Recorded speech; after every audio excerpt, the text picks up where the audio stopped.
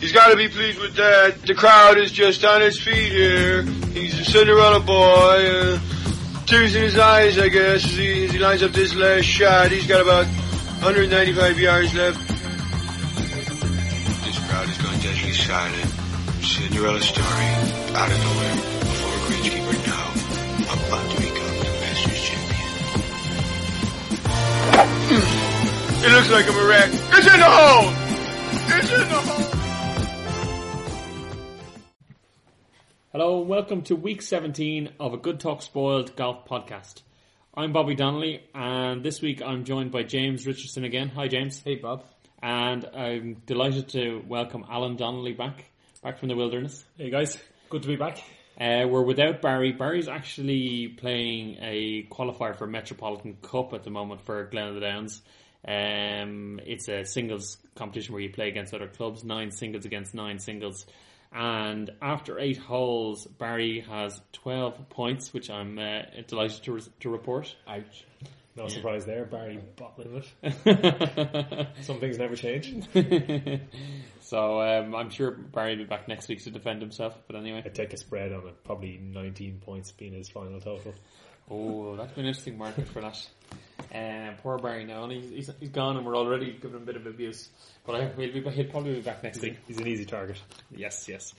Okay, cool. This week we're going to just look back over some of the golf in the last while. The Maybank Malaysian Open, RBC Heritage in Harbour Town. There's also the West of Ireland is on today, and we'll have a very brief look ahead to the US Open, which will be on 50 days.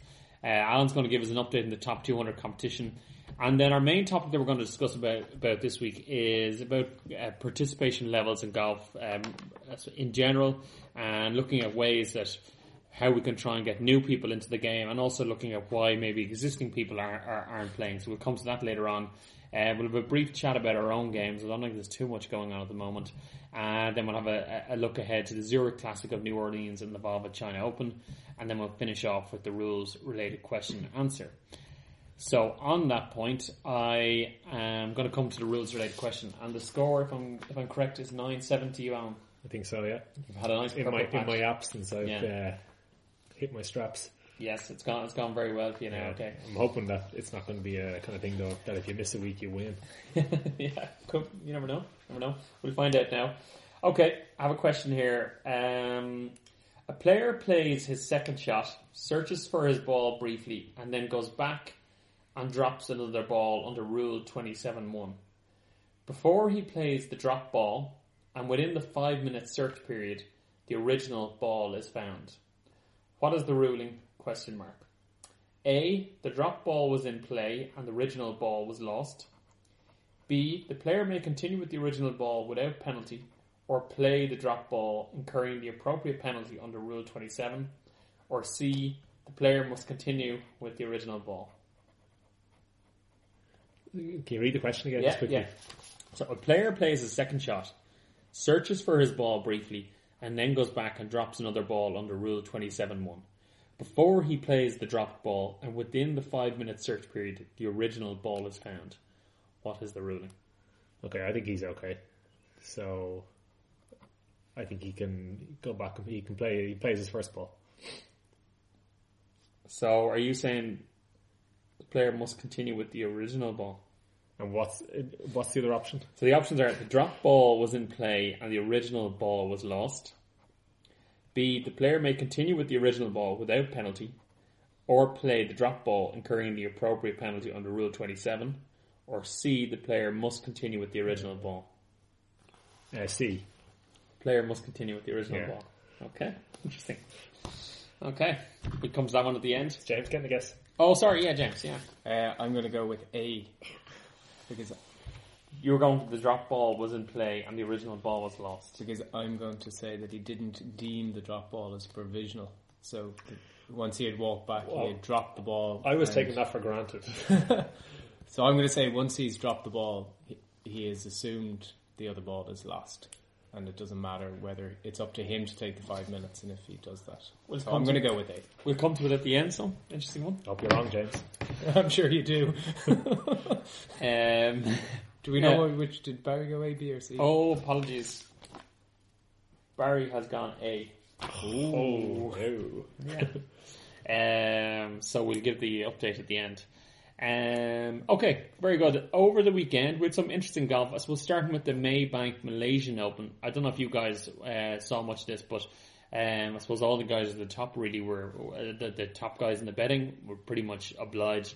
Lee Westwood won very comfortably in the end. Oosthuizen finished second after a bit of a slow start, and Nicholas Colstart's return to form. But probably the highlight of the whole tournament was Pablo Larrazabal and his trip to the pond. Oh, fantastic. It's genius. Yeah, it was great. Not meaning to celebrate the pain he went through, but it was brilliant. Yeah, for people who didn't see it, Larrazabal was playing one of the holes, not too sure a hole, I think it was the fifth hole actually, and he all of a sudden got attacked by a swarm of hornets. Yeah, go with a swarm of hornets, and they were attacking him, and he couldn't get rid of them. And he was swinging his towel at them. I think apparently he was stung 20 times. Ouch. And he was swinging at them. Of course, that made them angrier and angrier. And he actually had to run off in the distance. And he started to run away from them, couldn't get away from them. And someone told him, jump in the pond. This is the best way to get rid of it. So he took off his top. And actually, the one thing I was very impressed with, he took his scorecard out of his pocket and threw it away as in threw his playing partner's scorecard away. Oh, good point, actually. Yeah, actually, good point. It would have been his playing partners. And took off his t-shirt and he jumped into the water on the pond beside the hole and stayed there for a few minutes. And he came out and they were gone. And he put back on his t-shirt, put back on his clothes, obviously grabbed his scorecard and hit a shot into 12 feet and rolled it in for birdie. And I think he got 2 injections as well. He did, you're right. Yeah, he had to go off and get a few injections afterwards. Yeah. Oh, did he get it afterwards, did he? No, sorry, as in between getting out of it and hitting a shot into the green, he went and got injections. Just giving him some drugs or something to be able to get a birdie. Yeah, he might have been illegal, maybe. Yeah, exactly. Performance enhancing. He came 8th in the end. Yeah. Do you think being attacked by hornets is worth the €46,000 that he won last week? Definitely.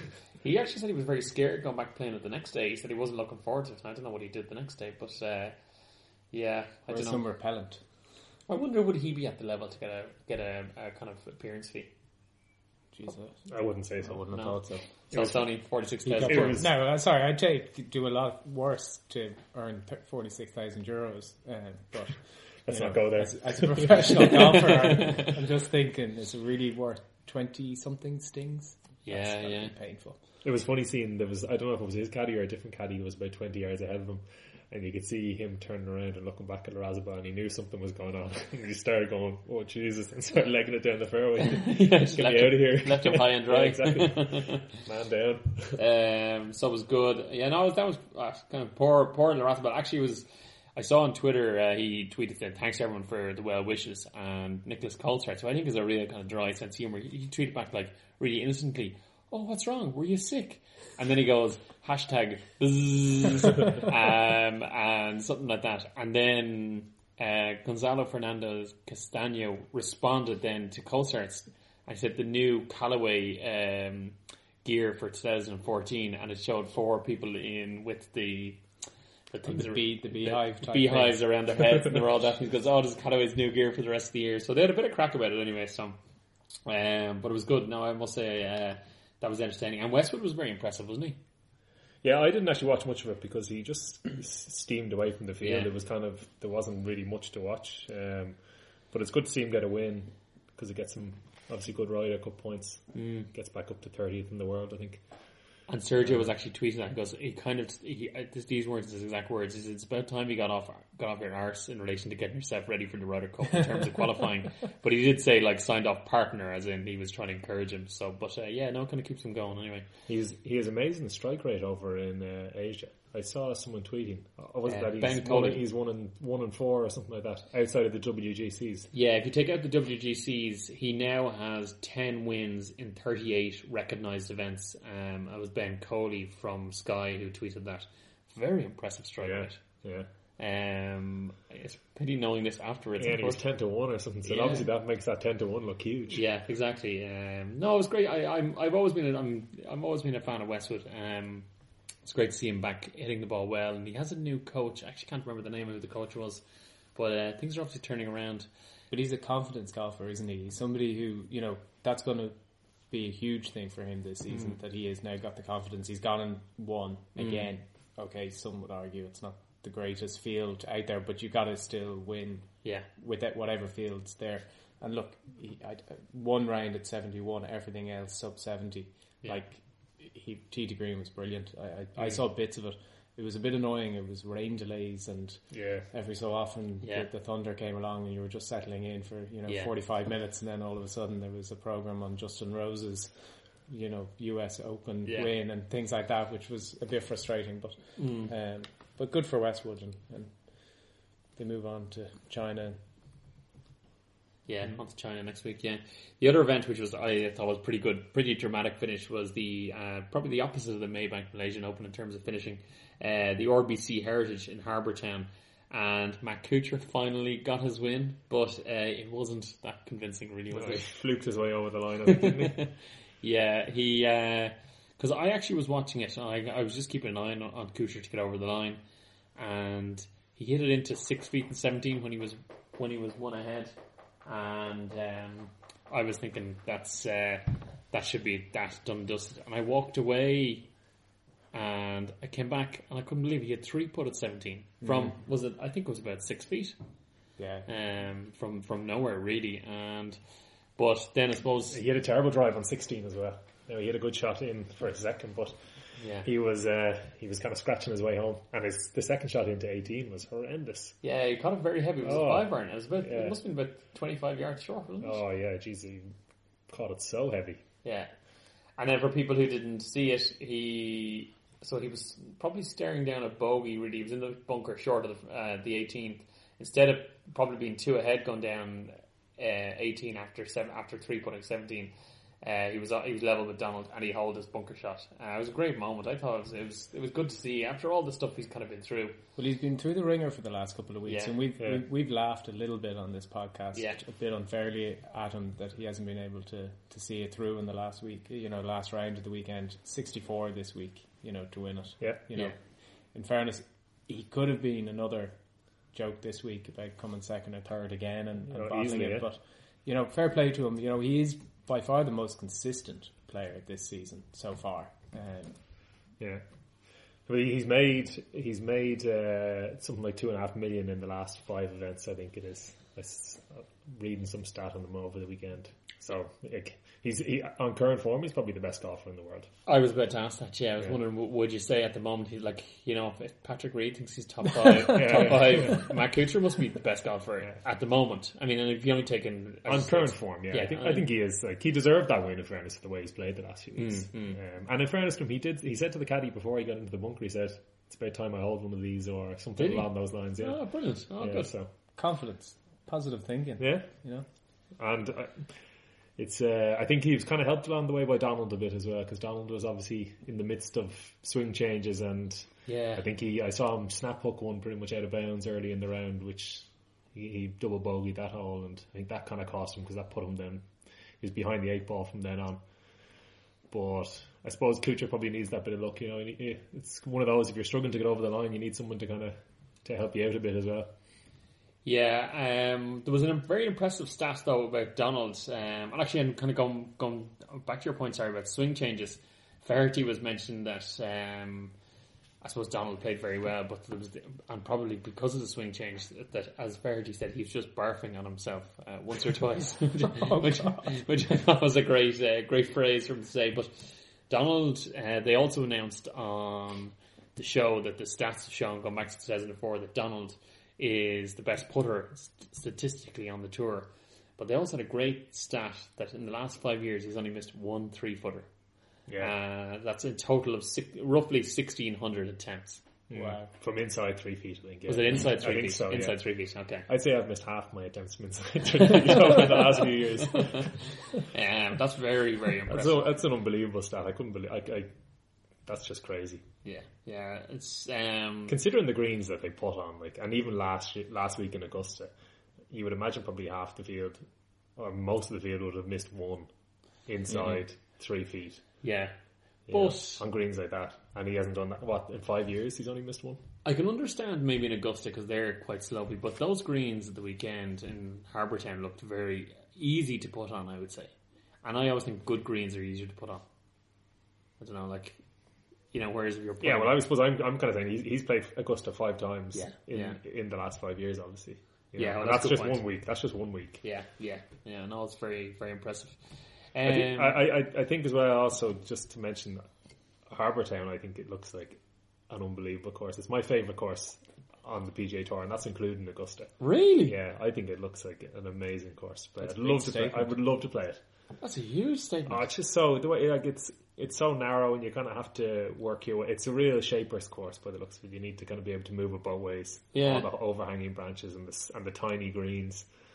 So if you were offered to play Harbour Town or Augusta, well, I'd play Augusta just because I hear you backtracking here. Because if I told people that I played Harbour Town instead of Augusta, they would probably just laugh at me to the day I die. But I would love to play Harbour Town. That's very interesting. I'd say you could get onto Harbour Town handy-ish, like relative. I'd say you probably could, yeah. Can we tweet them and see if there's a 4-ball in it? Yeah. Our first course review, Harbour Town. I'd be more than happy. Flights and everything need to be thrown in. I was discussing the point with Barry on last week's podcast that I thought it was kind of similar to some of the courses in Dublin city centre, like the Grange, Milltown, the Castle, in terms of the tree-line holes, and particularly Elm Park.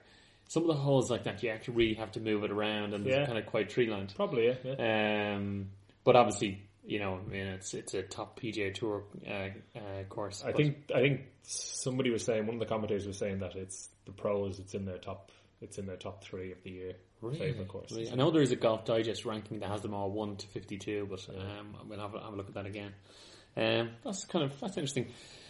Okay, in terms of local news, actually, we had the West of Ireland Open on today, which is one of our amateur major championships that was on today, and that was won by Jack Hume of Naas. He's only aged 20, and he beat Robbie Cannon in the final. Robbie Cannon has actually won 2 majors on the amateur circuit before, and for people, I suppose, who aren't from Ireland, the West of Ireland would be quite a prestigious amateur event, and when you look back at some of the previous winners, Shane Lowry won it in 2008, Rory McIlroy won it in 2005 and 2006. I think he was 15 and 16 years old when he won both of those. Mick O'Illan won it in 1999 and Porrick Harrington won it in 1994. So it's quite a prestigious event, and often you might see some of the future stars of the game come out of some of these events. So that was another interesting one. And also then, if people are listening to this on Wednesday, the 23rd of April, it'll be 50 days to the US Open, and I saw Aaron Obelhoser tweeted that the rough in Pinehurst number 2, which is where the US Open's going to be, it's actually not going to be heavy rough, it's actually going to be wasteland. So if you miss the fairway, you're actually going to be in wasteland. Now you might get a kind of straightforward shot, but you could also end up behind quite a clump of grass. So that's kind of something just to kind of think of going forward. It's going to be a slightly different US Open to what we've probably seen. A bit similar maybe to Whistling Straits. Well, it would probably change once the pros get there and they start complaining about it. And that would be the last time it's ever occurred. Yeah. But it would be great for the spectator if they do, just to change it and really make it a tough course. It'll be lift clean in place by the time they get there. So actually check out Aaron Obelhoser's Twitter account if you look for more details on the US Open. He's got pictures and he talks about how are they going to treat the waste areas in terms of bunkers and not. So you can check out his account, some interesting stuff. So moving on anyway, this week we should have had a bit of movement in the top 200 because I know last week we mentioned and there was nothing because of the Masters is on and none of the guys outside the top 200 played, but we should have had a bit of movement, and I have my fingers crossed that I might have had a bit of movement with Eduardo Molinari and Camilo Villegas, I think, featuring OK. So over to you, Alan, with our top 200 update. I can confirm anyway that there is good news for 2 of our podcast members today, and one of them is not me. So just to give before I come to that, give a quick background. This is obviously a competition where we pick 2 players, one from the European Tour, one from the US Tour. They need to be outside the top 200 in the world rankings. If you'd like to join, we're keeping entrance open to the middle of the summer, so just tweet your 2 players to at podcastgts and put in hashtag top 200 along with your players, and we will include you going forward. We will run through obviously just the big movers first of all. So the big mover this week was actually James, who moved 36 spots with Appleby and Quiros. Bob, you were the second biggest mover. Oh yeah, 27 spots. And then a quick shout out to another few, Russell Coombs, Stephen O'Connor, my old friend Davy DeGrief, David Sacombe and Sean Cooper, who all moved between 15 and 20 spots each. So the top three are at the moment are myself on 274. I'm still hanging in there. Matt Ward closed the gap a bit to 303, and Stephen O'Connor in third place on 324. And we will post up the leaderboard this evening so people can see where they're playing or where they're sitting. As long as I'm ahead of Barry, that's all that matters. Yeah, well, good work. It's not hard. Cool. Okay, well, listen, thanks for that, Alan. As Alan said, listen, we're anyone still wants to enter. It's a long season, a long way to go.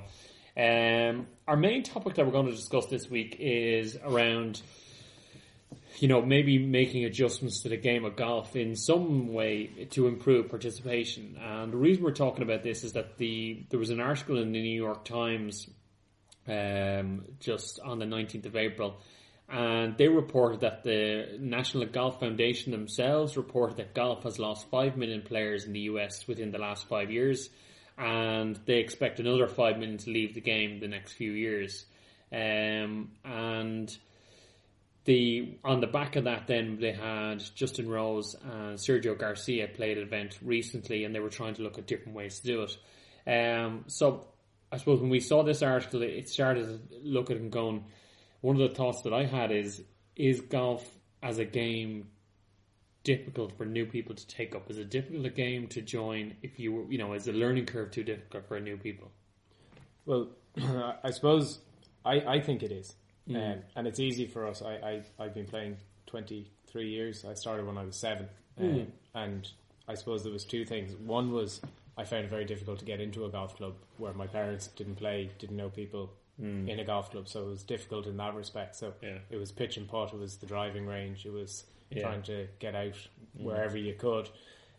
But more interestingly, my fiance started and picked up the game last year and started going for lessons. And I think her interest, because it is a steep learning curve, and it takes a long time to really get going at it.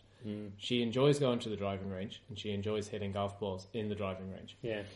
But she hasn't taken the leap from the driving range onto the golf course for various reasons. And I was asking her when we were preparing for this today why. She was saying, well then, the idea of going onto a golf course, the vast size of it, people before and in front and behind being held up, particularly behind being held up by her, learning the game. And she wants to relax. It should be a relaxing experience rather than going out fearful. Oh God, there's people behind me, I'm holding them up. And she's right. I'd rather pick up the ball and just walk it 200 yards and I'll just chip in. Yeah. So I was reading the Golf Monthly this month, and actually the CEO of TaylorMade, Mark King, made a very good point. And he was suggesting to try and encourage golfers into the game that all shots from tee to green should be played off a tee, so that at least then they're getting it in the air, the shots are easier. And then once, they get better, then you remove the tee and they, but they get used to being on a golf course. They get used to being in the environment. And it's a bit easier. And just enjoying it because ultimately, look, we all take it very seriously and we probably shouldn't take it as seriously as we do. But it's about enjoying it. And if you don't enjoy it at the beginning, the likelihood is that if you find it too hard, if you find it frustrating, you're going to walk away and you're not going to stay. And it's an expensive sport. It's expensive to buy the equipment. It's expensive to buy a membership, and that's a big investment for something you might not stay in. Yeah. And more importantly, you might not enjoy, and that's, I think, for her, she would love to keep going at it, but it's finding a way of getting her out onto the golf course and giving her the confidence to stay out and play and play and keep playing. Well, that's the thing. It can be very intimidating, I think, for someone who's only starting out, and if all of a sudden they have to go out and play with two good golfers, it's very intimidating to be kind of topping the ball off the tee, and then the people beside you are getting fed up. And as you say, there's a lot of barriers to entry as well to get into it. Like the cost of getting into it, buying a set of golf clubs is crazy. As you know, Bob, you are now replacing a full set of golf clubs. Yeah, I thought you were about to say there's a lot of berries out there on the golf course. Well, I was going to suggest that maybe the easiest way to play with somebody is just send Barry out, because he tops the ball off the tee as well. Exactly. Just at home. You'd actually intimidate him if you were. That's the thing. I think it's a good point. There are a lot of barriers to entry, but I know when we were younger on that, we played when we were on holidays in the summer.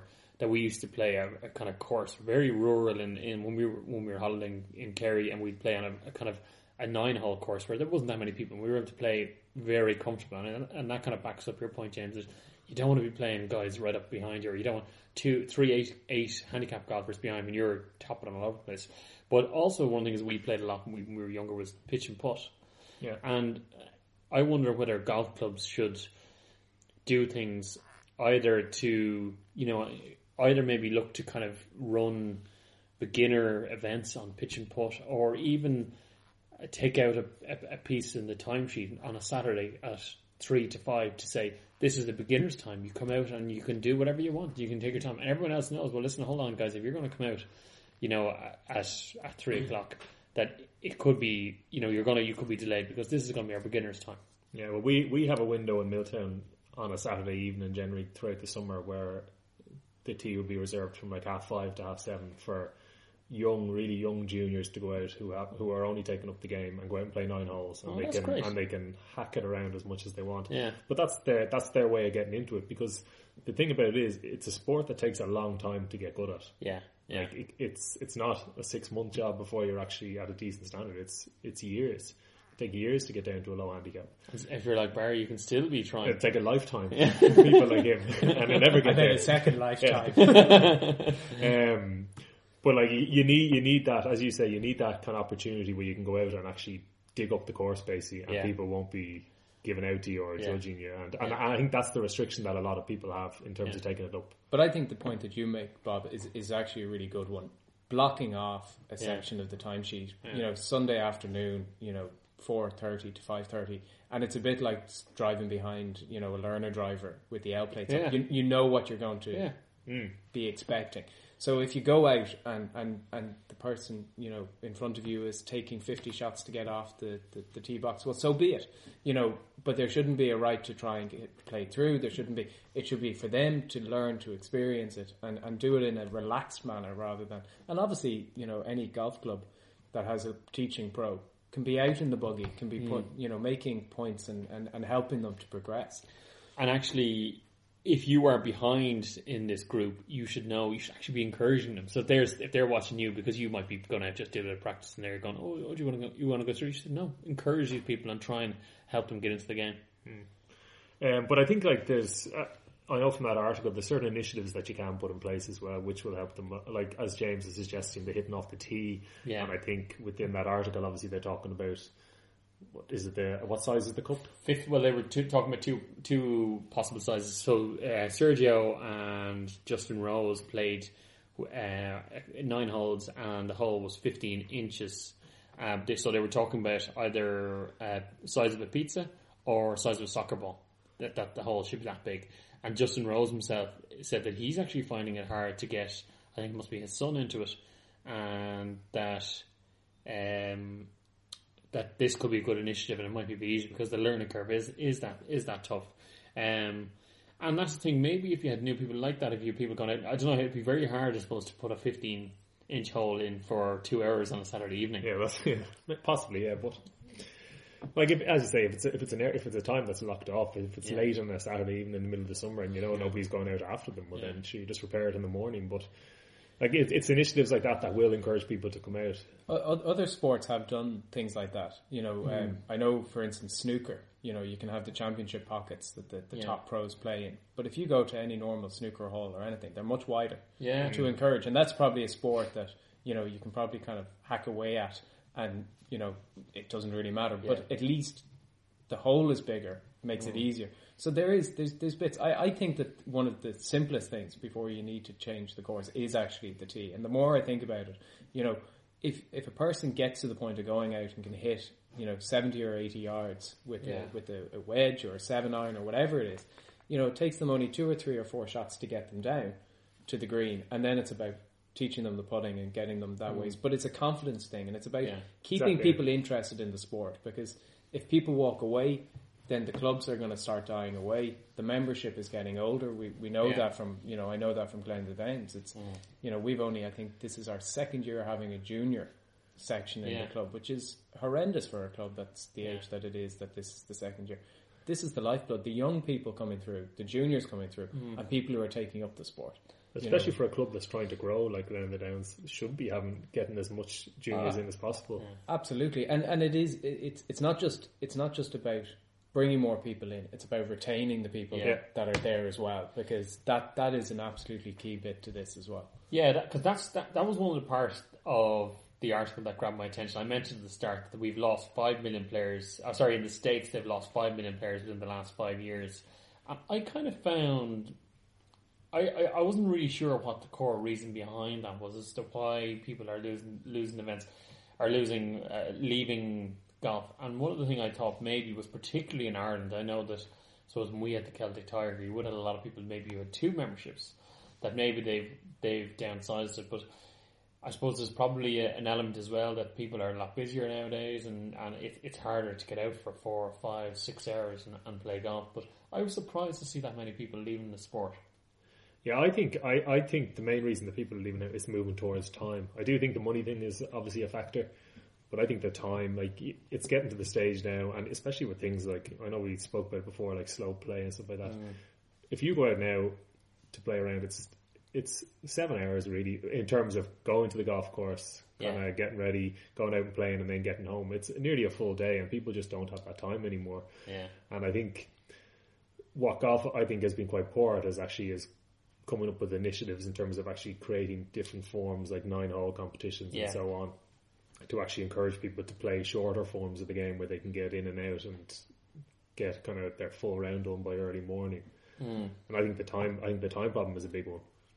Well, certainly I think, to keep people interested, even something as simple as running an 18-hole competition and a 9-hole at the same time, on the team timesheet on a Saturday. So if you don't have a full day, if you only have a couple of hours, you can go and play, the front 9, and that can be a 9-hole competition, standalone, and the guys who want to play 18 can play 18. But it gives you the option. At the moment, if you want to play on a Saturday or Sunday, in a Stableford or a strokes competition, it's 18 holes. Yeah. There's times that if you had the opportunity to say, well, actually I have something on at 11 o'clock, but I could play 9 holes. Yeah. You don't have the option to go out and play 9 holes on a Saturday. Yeah. It's either 18 or nothing. Yeah. And I think that's absolutely, a valid point, Alan, that other formats or other ways of speeding up and getting people who may not have the time, like a lot of people, and I think the biggest loss within the clubs is that age group between the kind of the 28 and the 40, and there's a lot of time constraints on people's lives between family, fiancés, wives, kids, bring them to the various events that they have. They don't have an opportunity to go and play for 4 or 4.5, and it's not just 4.5 hours. It could be half an hour to get out there. Yeah. Then you have to be there kind of 15 minutes before your tee off. Yeah. Then you've got the 4 to 4.5 hours of a round, plus an hour at the end. So you're realistically talking probably a 6 to 7 hour window of actually what it all entails, where the actual round is only 4.5 hours. And in our place, I'm in Carton House, as I mentioned before, it's for a competition, it's 5 hours. So I actually left recently. I went down, had a bit of breakfast beforehand, in fairness, but I left at 9 o'clock in the morning. I got home at 5. That's pretty much a full day. It's a full day. Yeah. So it is. I can understand where people are saying, do you know what, I just can't do that anymore. And like a 5 hour round is what we pretty much have as standard, because the courses are long. And that's what I see in Milton. I see it's the 30 to 40 age bracket that are missing. That aren't turning up on the Saturdays because they just can't commit that time because they've got young kids and so on. And those people just membership fees are very expensive nowadays, so they obviously weigh it up and say, well, it's not worth it. If I'm only playing 2 or 3 times a year, what's the point? Well, I think the money is definitely one, certainly in Ireland, and America to a certain extent as well. The economic situation has to be looked at as to why people are leaving the game. 1,500-1,600 euros, for a decent golf club with the Dublin commuter belt area. Right up to your 2,500. It's an awful lot of money, and where the last number of years have been tough, and decisions are being made. the golf club is the first thing that has to go. And I know guys who have walked out of Glen at the Downs, who paid a huge amount for their membership subscription at the beginning. And in other clubs, I know guys who walked out of Druids Glen, 50 grand plus VAT to get in there during the good days out of Power Sport. And they're walking away and saying, look, that money's gone. Yeah. I just can't be affording to pay another 2,000 or 2,500 each year because priorities have to be, and it is that group between the 30 and 40 when you think guys who are probably, big mortgages, tough on the job front, wages are going down. All of that does take. So I think there's a responsibility for golf clubs themselves to actually come up with initiatives to retain people. Yeah. And I think that the subs are one of the things that they have to look at and be realistic about. The one thing I think we have a bit of benefit in Ireland as opposed to the States is that we're quite fortunate that we get long evenings. And that's where I think golf clubs should pick up and do things. And I know in Glen Downs actually there was a very good 9 and dine. Yeah, still goes. So you go and play 9 holes on a Friday evening and then you have a bit of food afterwards. But like that, for guys in that bracket, 30 to 40 year olds, it might be a bit easier to play on a Tuesday evening.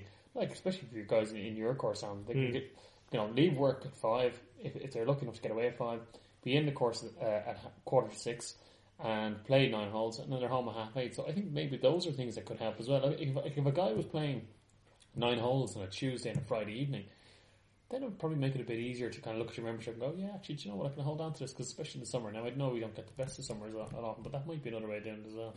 Yeah, and I think there's initiatives that can be taken. Like, I think this at the same time there's a little bit of fun missing from golf. And I was reading up on the power play golf thing. I got, for my sins, I suppose I'm a big fan of cricket, so I look. There's nothing wrong with that, now, Alan. There's nothing wrong. I'll be on your side in this argument. But I look at the cricket, and like they've moved from Test cricket, they've gone all the way now to 2020, and 2020 has just totally reinvigorated the game. It's made a huge difference.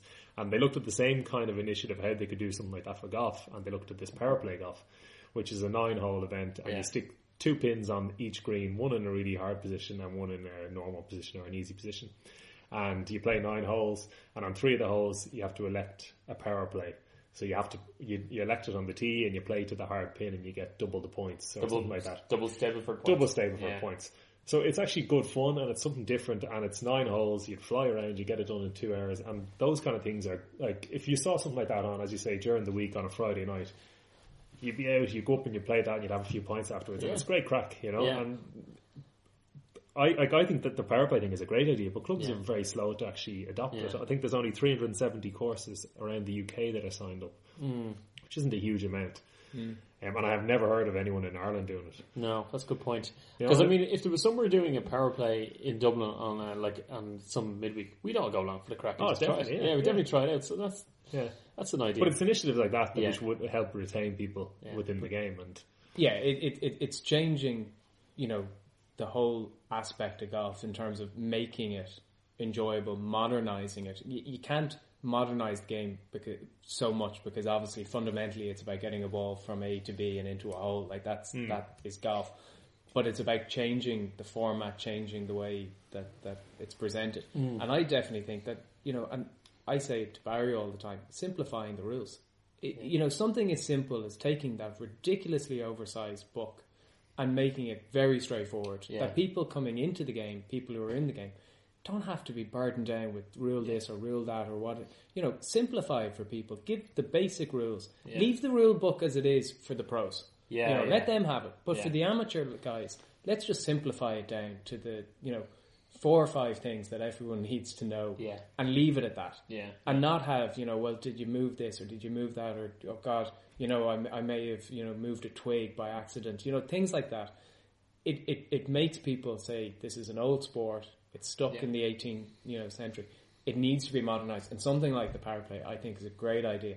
And golf clubs in this country are crying out for people to turn up and put money through the tills of the clubhouse. And I'm amazed that there's no club in Ireland at the moment who'd be willing to take a punt on that. To see for one night whether or not it's something. And all it is a case of is sticking another hole on the green. That's it. And put like a flag with like a cross, like a Grand Prix kind of flag, or something like that. Like, I don't know. It's but like if there's clubs out there that are dying to get football in, like put an ad in the paper, do that. you'll get easily 100 guys turning up at maybe a tenner ahead, 15 ahead, or you do 30 quid and throw in a bit of dinner. Everybody all over. And if you let them bring a few cans along while they walk around, you get about 10 times the number. I'm sure if any golf club is willing to do it and sends a tweet to the podcast, tweet, we'll certainly send it on, and you know, we'd turn up and have a go and certainly review it and tell everybody how good it was. Yeah, and I mean, if it's too far away, we'll help promote it and publicise it. We'll do whatever we want. So yeah, any clubs out there they're willing to give Power Play a go, get in touch and we'll see what we can do, how we can help, and we definitely all love to have a go at it anyway, you know. So cool. Okay, well listen, that was kind of interesting enough, and I suppose there's a good few initiatives there, and hopefully we start to see the participation levels just come back to good levels. Moving on, I think it was probably a quiet enough week from our own golfing games, because I didn't play any. As I mentioned last week, my clubs were stolen from my car, and my car is gone as well. So, but I'm going down to the Titleist Fitting Centre tomorrow to get fitted for 3-wood, hybrid, and a sandwich, because that's the only things that I don't know my settings for. Alright, I thought they were the only clubs you needed. I was going to say that's an incredible drive in a sandwich for every hole. And I have a 4-ball match on Thursday, but I'm looking forward to getting back. I'm itching it now with the recent good weather. But did you guys play it all the weekend? I played single Stableford on Saturday. The greens are still hollow court. Tee to green, I was fine. Pushing everything a little bit to the left, but nothing too significant. 31 points. I was happy enough. The putting is still appalling, but that's expected. So next couple of weeks, I hope to kick on. Kind of aiming now towards the President's Prize, which I think is the second weekend in May. So that's kind of my aim. So I don't want to damage the handicap too much before then. a couple more point ones, I could be pushed out a little bit. Might get you over the line on the day. I might sandbag it a little bit. You played on, did you? I did. I played 18 holes of absolute garbage, 32 points, which was actually the best I probably could have scored. So I'm inching back towards 5. Yeah. I've been an imposter on 4 for the last few years, but I'm about to return to my rightful home. We talked about putting last week. I know you weren't here. Has your putting improved? It was actually not bad on Saturday. Yeah. And did you I listened to that Bob Rotella. Putting's not a game of perfect. No, I listened to the putting one, the audiobook, and it was actually very good, because now I'm actually focusing more on the target, which is what he pushes. And I actually put it a lot better. I was definitely put it a lot better from 10 to 15 feet. I made a few putts. Short putting still a bit iffy, but that's between the ears, unfortunately. And I think my putting might have looked a lot better, because the rest of my game was so bad, so bad that my putting actually probably looked good. So your compared stroke to it. saved by putting was exactly really good last weekend. And you still have the fat grip? Yes. And what's your opinion on it after a few games?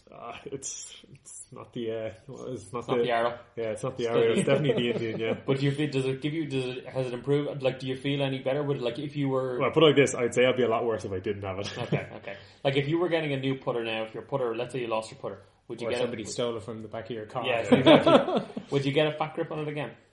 Yeah, I probably would. Yeah. Okay. Now I've only used it for about 3 or 4 rounds, so it's kind of hard to tell. I'm just interested just to see, because I suppose you've always been a traditionalist when it comes to your putting. So yeah, no, it killed me to put it on, but no, I'm happy enough with it so far, and it's getting better. So I'll report back in a few weeks. Okay, very good. We'll come back to you on that. Looking ahead to next week, the 2 main events. I probably use that word "main" in inverted commas, because they're probably not the I suppose biggest events of the year. In the States, we have the Zurich Classic of New Orleans, and that's, I suppose there's not a huge field here. It looks like a lot of guys are taking a break from the event this week. The market leader is Justin Rose, and then we have Ricky Fowler, Keegan Bradley, Graham DeLatte. They head the betting, and after that then it's probably all, with no disrespect to them, it's the tier 2 guys. Well, Patrick Reed, world number 5, is there now. Sorry Patrick, good point. You guys having a bet on that? No, I couldn't see anything. I had a look at it yesterday for a while, and I could not find any angle. Okay. So no, I'm not even not going to touch it. Oh. When I started this podcast a couple of weeks ago, when I was asked to stand in for Alan, I said I wasn't a big gambler. This podcast is making me into a gambler. You're converted. I would think that the only person I would even look at, just out of somebody who's thereabouts the last couple of weeks, is Russell Knox at 40-1. Oh yeah. Just good shout. that would be the only. The rest I wouldn't, have a huge gamble on. He did well recently in the Honda, was it? Was the one that Macro, the Henley one. Yeah, that's right. He was in the playoff. That was the Honda, wasn't it? Yeah, that's a good shout. And he's had a few. Like last week, he wasn't too. I think he was top 15, if my memory serves me right. He's had a few weeks that he's been there or thereabouts, and he could. So you're going to fill your boots? You never know. If I win, I'll let you know. If I lose, I'll tell you I didn't bet. We'll just gloss over it. Yeah. Are you doing anything? I was debating having a look. I was just listening to a preview earlier on, and I was going to have a look at, because I think this course, from what I understand, is all about ball striking, and I was thinking of having a look at Kevin Stadler, because he's actually playing quite well. I think he was 8th in the Masters. I think he probably just needs to putt a bit better. It's just from a preview I was listening to earlier on. And now he was 38th in the RBC Heritage, but he was something I was thinking of having a look at.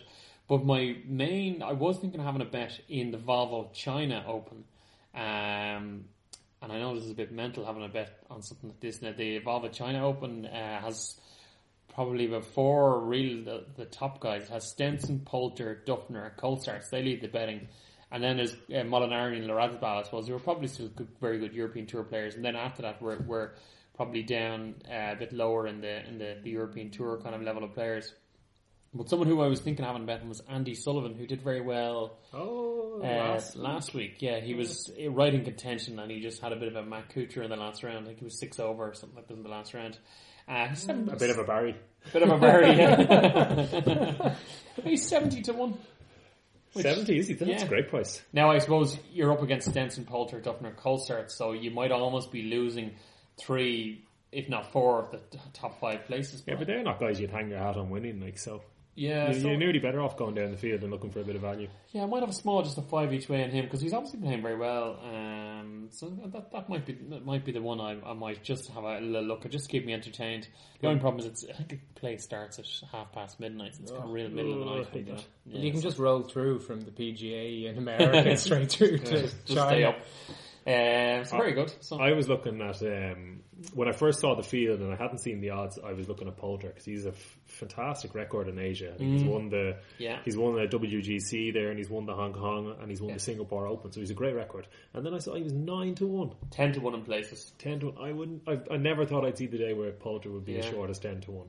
Yeah, he can, and his form is. It's not like he's off the back of a couple of wins. But he played okay in the Masters. Yeah, he was 20th, I think, in the Masters. Yeah, and he didn't make a putt at all.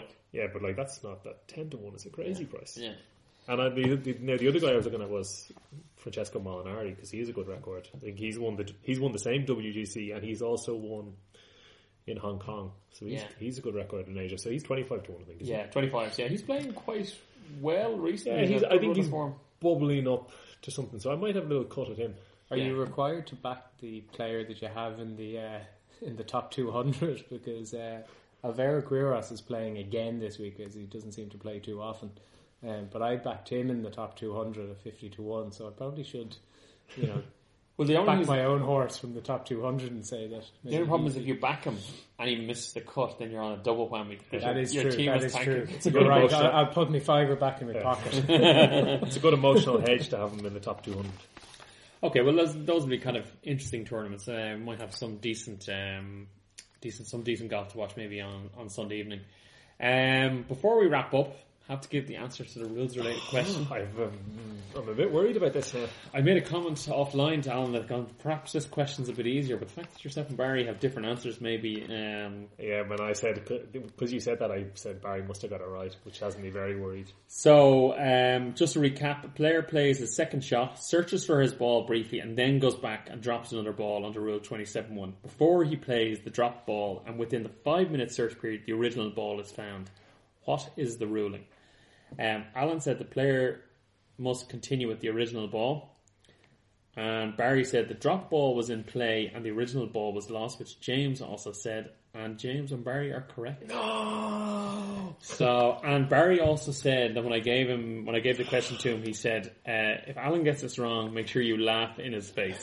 So, there's a serious correlation going on here between not being on the podcast. I won't be back next week. Yeah, I think it's going to be myself, James. I think I'm 2 for 2. I'll ignore week 1, but that's 2 in a row now. But I could catch us both up before too long. Yeah, exactly. So 9-8 actually is the score then, so carrying into next week. So it's tightened up. It's good to give something back to the little people there. Give Barry his moment. Especially as he finished with, we don't know what, 14 points. We'll guess 14 points for today's round. Yeah, we've no update from him yet, so we'll have to. That obviously means it's that bad. I'm sure because if it was really good, he would have contacted us. I'm sure we'll get a 6-hour shot by shot next week anyway. Stay tuned. Yeah. It's the final qualifying for it as well, so his place in the team might be in jeopardy. He's not going to need a caddy on Sunday by the looks of it. Nobody will offer. Yeah. No, exactly. So, what should that be one less round we get to hear about?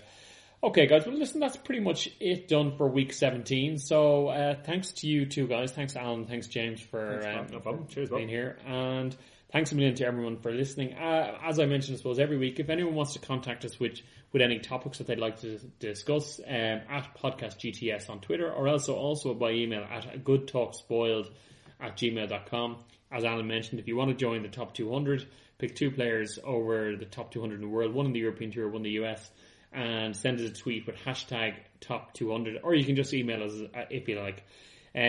So we'd be delighted to hear from any of you. The final thing as well is, if any of you out there haven't voted for us on iTunes, please give a rating for us on iTunes. It helps just improve our overall rating. So thanks a million for everyone for listening, and we'll talk to you all soon. Thank you.